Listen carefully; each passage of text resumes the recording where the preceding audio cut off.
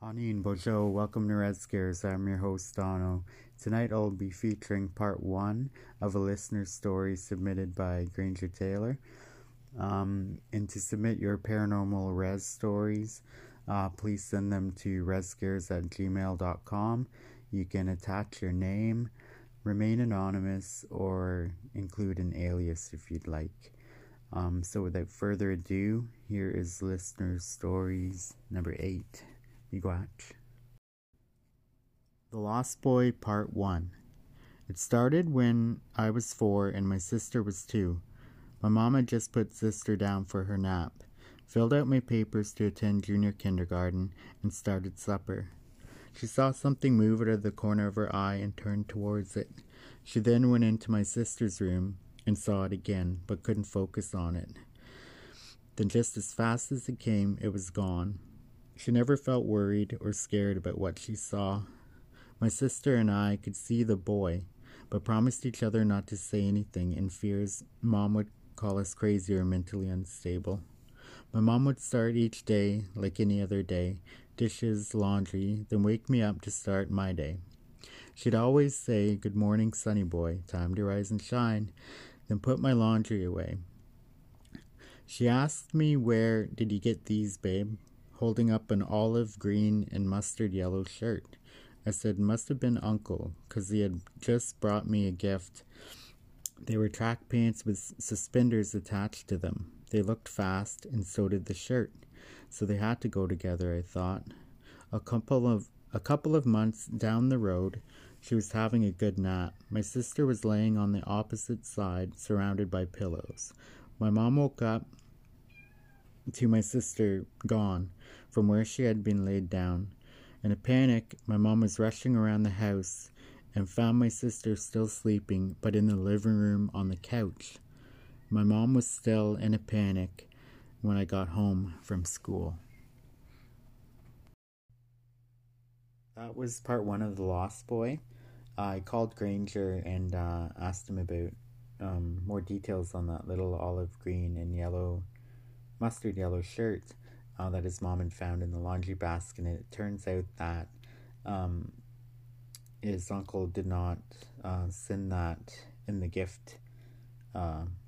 Didn't send it with the suspenders and the track pants that he had given them. And they found that out a while later. So that little shirt belongs to that little boy that's in their house, living in their house.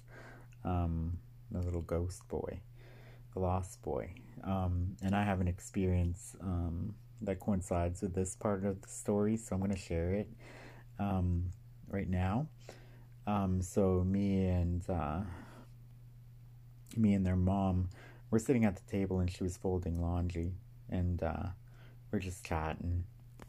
And I was in my teens, early teen years, and we were sitting there. And she's folding the laundry, and she pulls out these little wee white underwear, like the little tidy whities, like, so that's what they call them. And they were really small. And she's like, "Chow, are these yours?" And I was just like looking at her shocked. I was like, in Christ, I'm not that small. Like, how would I fit those? They're like 4-year-olds freaking underwears. And I was a small kid, but I wasn't that small. And we started laughing, and we couldn't quit laughing. And I can still see her face because she after she said it, she knew what she had said, and we fucking burst out laughing. And so once we're done laughing, oh man, we laughed a long time. And so she folds the little underwear, and she puts them on the table. And I said, "Chow, are you gonna keep them?" And she said, "Well," she said, "I know whose they are now." And I said, "Oh, okay." And I didn't think anything of it. I was still kind of chuckling. And anyways, she's still continuing to fold their laundry, and she pulls out this little wee it's a baby blue t-shirt, and it's like, you can tell it's old, like an old style t-shirt. Same with those little underwear.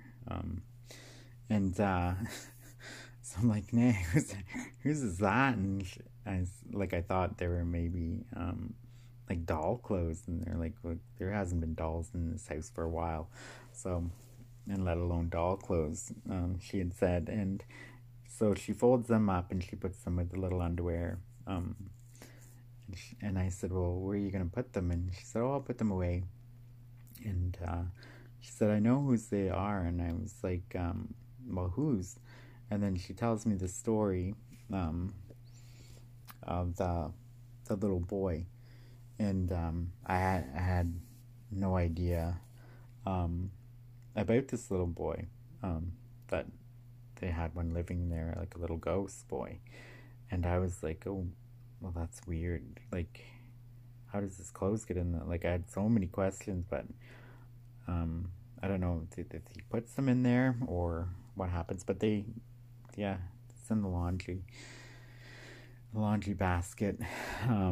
So yeah, I thought I'd relate that to that little shirt that Granger was wearing that he thought was his. But yeah, it was actually that little boy's. And she had told me a few stories about the little guy, but I'm not gonna go into any of those stories yet until like until we continue with the story, because it'll keep going as they get older, as the kids get older. And yeah, he's in a lot of their stories around that house. So I hope you enjoyed part 1 of The Lost Boy.